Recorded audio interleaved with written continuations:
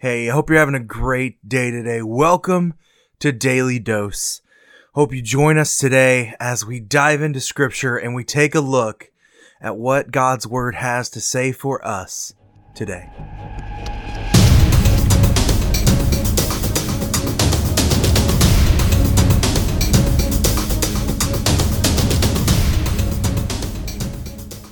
Hey, how are you doing today? It is May 22nd, and today we are going to talk about the burial from Isaiah 53. And I'm excited to continue through this book of the Bible and how important it is for us to understand all that Christ went through, all that Christ endured, especially in the context of what he endured through his life. And that's what Isaiah 53 walks us through. If you have your Bibles, open with me to Isaiah chapter 53 and read with me in verse 7. He was oppressed and he was afflicted, yet he opened not his mouth. Like a lamb that is led to the slaughter, and a sheep that is before its shearers is silent, so he opened not his mouth.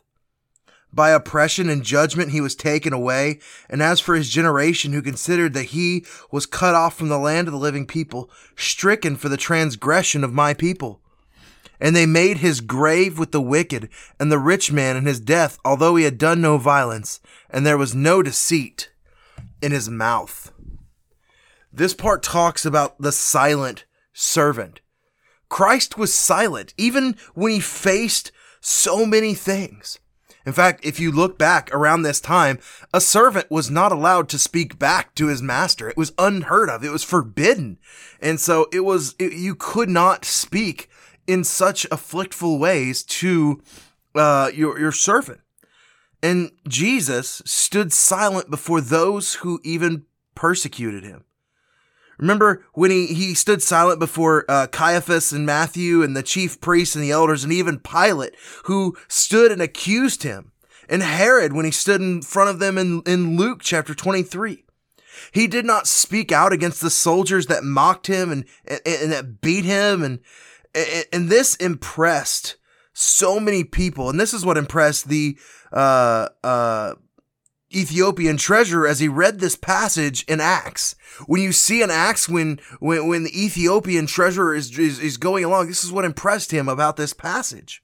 And what we have to understand and what we have to begin to unpack here is that we can be thankful because of Christ's restraint. Isaiah 53:7 speaks of his silence under Christ's sufferings.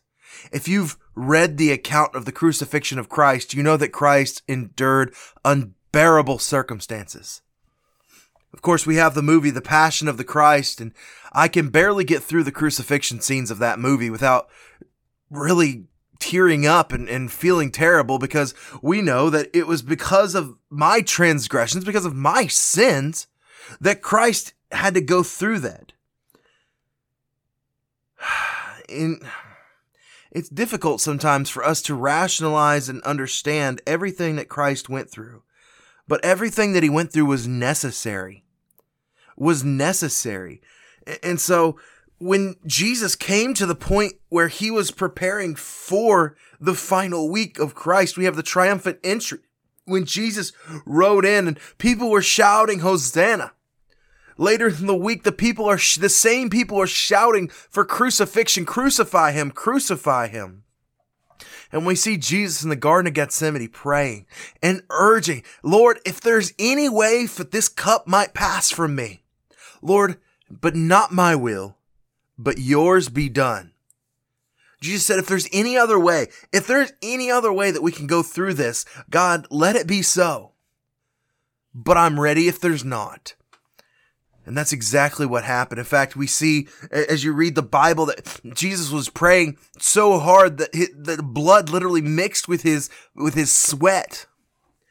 He was so intent and so focused on his prayers.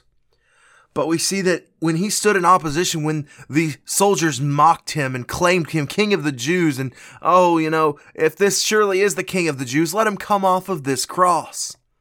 Jesus could have come off that cross. Believe me, Jesus could have thunked some heads. But because of what he was challenged with, Jesus could not. It was because of Christ's love for us that he endured all of this. And they were going to pile him with the thieves. They were going to, he was already crucified with thieves, and they were going to leave him with the thieves.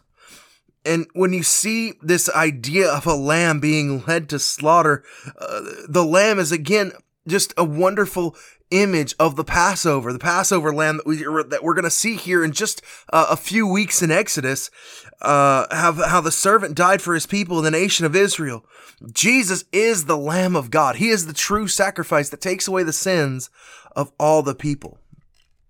But we see they were going to leave him with the rabble, and they were going to let him just remain what he was, unless Joseph and Nicodemus buried him quickly in the tomb, and they sealed him in that tomb. And it was in that tomb sealed that we see God at work, because he laid in the tomb that first day. He laid in the tomb the second day, but on the third day, the tomb was empty. The tomb was barren. Jesus was not there, for he is risen. And we see what a great and wonderful miracle, and what a great and wonderful defeat of death. Death is defeated. The King is alive. What a wonderful, amazing song that is. So remember today, our God is not dead. He is alive. He left the tomb. He walked out that tomb. He left out the tomb. Our God is not dead. I hope you have a great day, and I will see you tomorrow.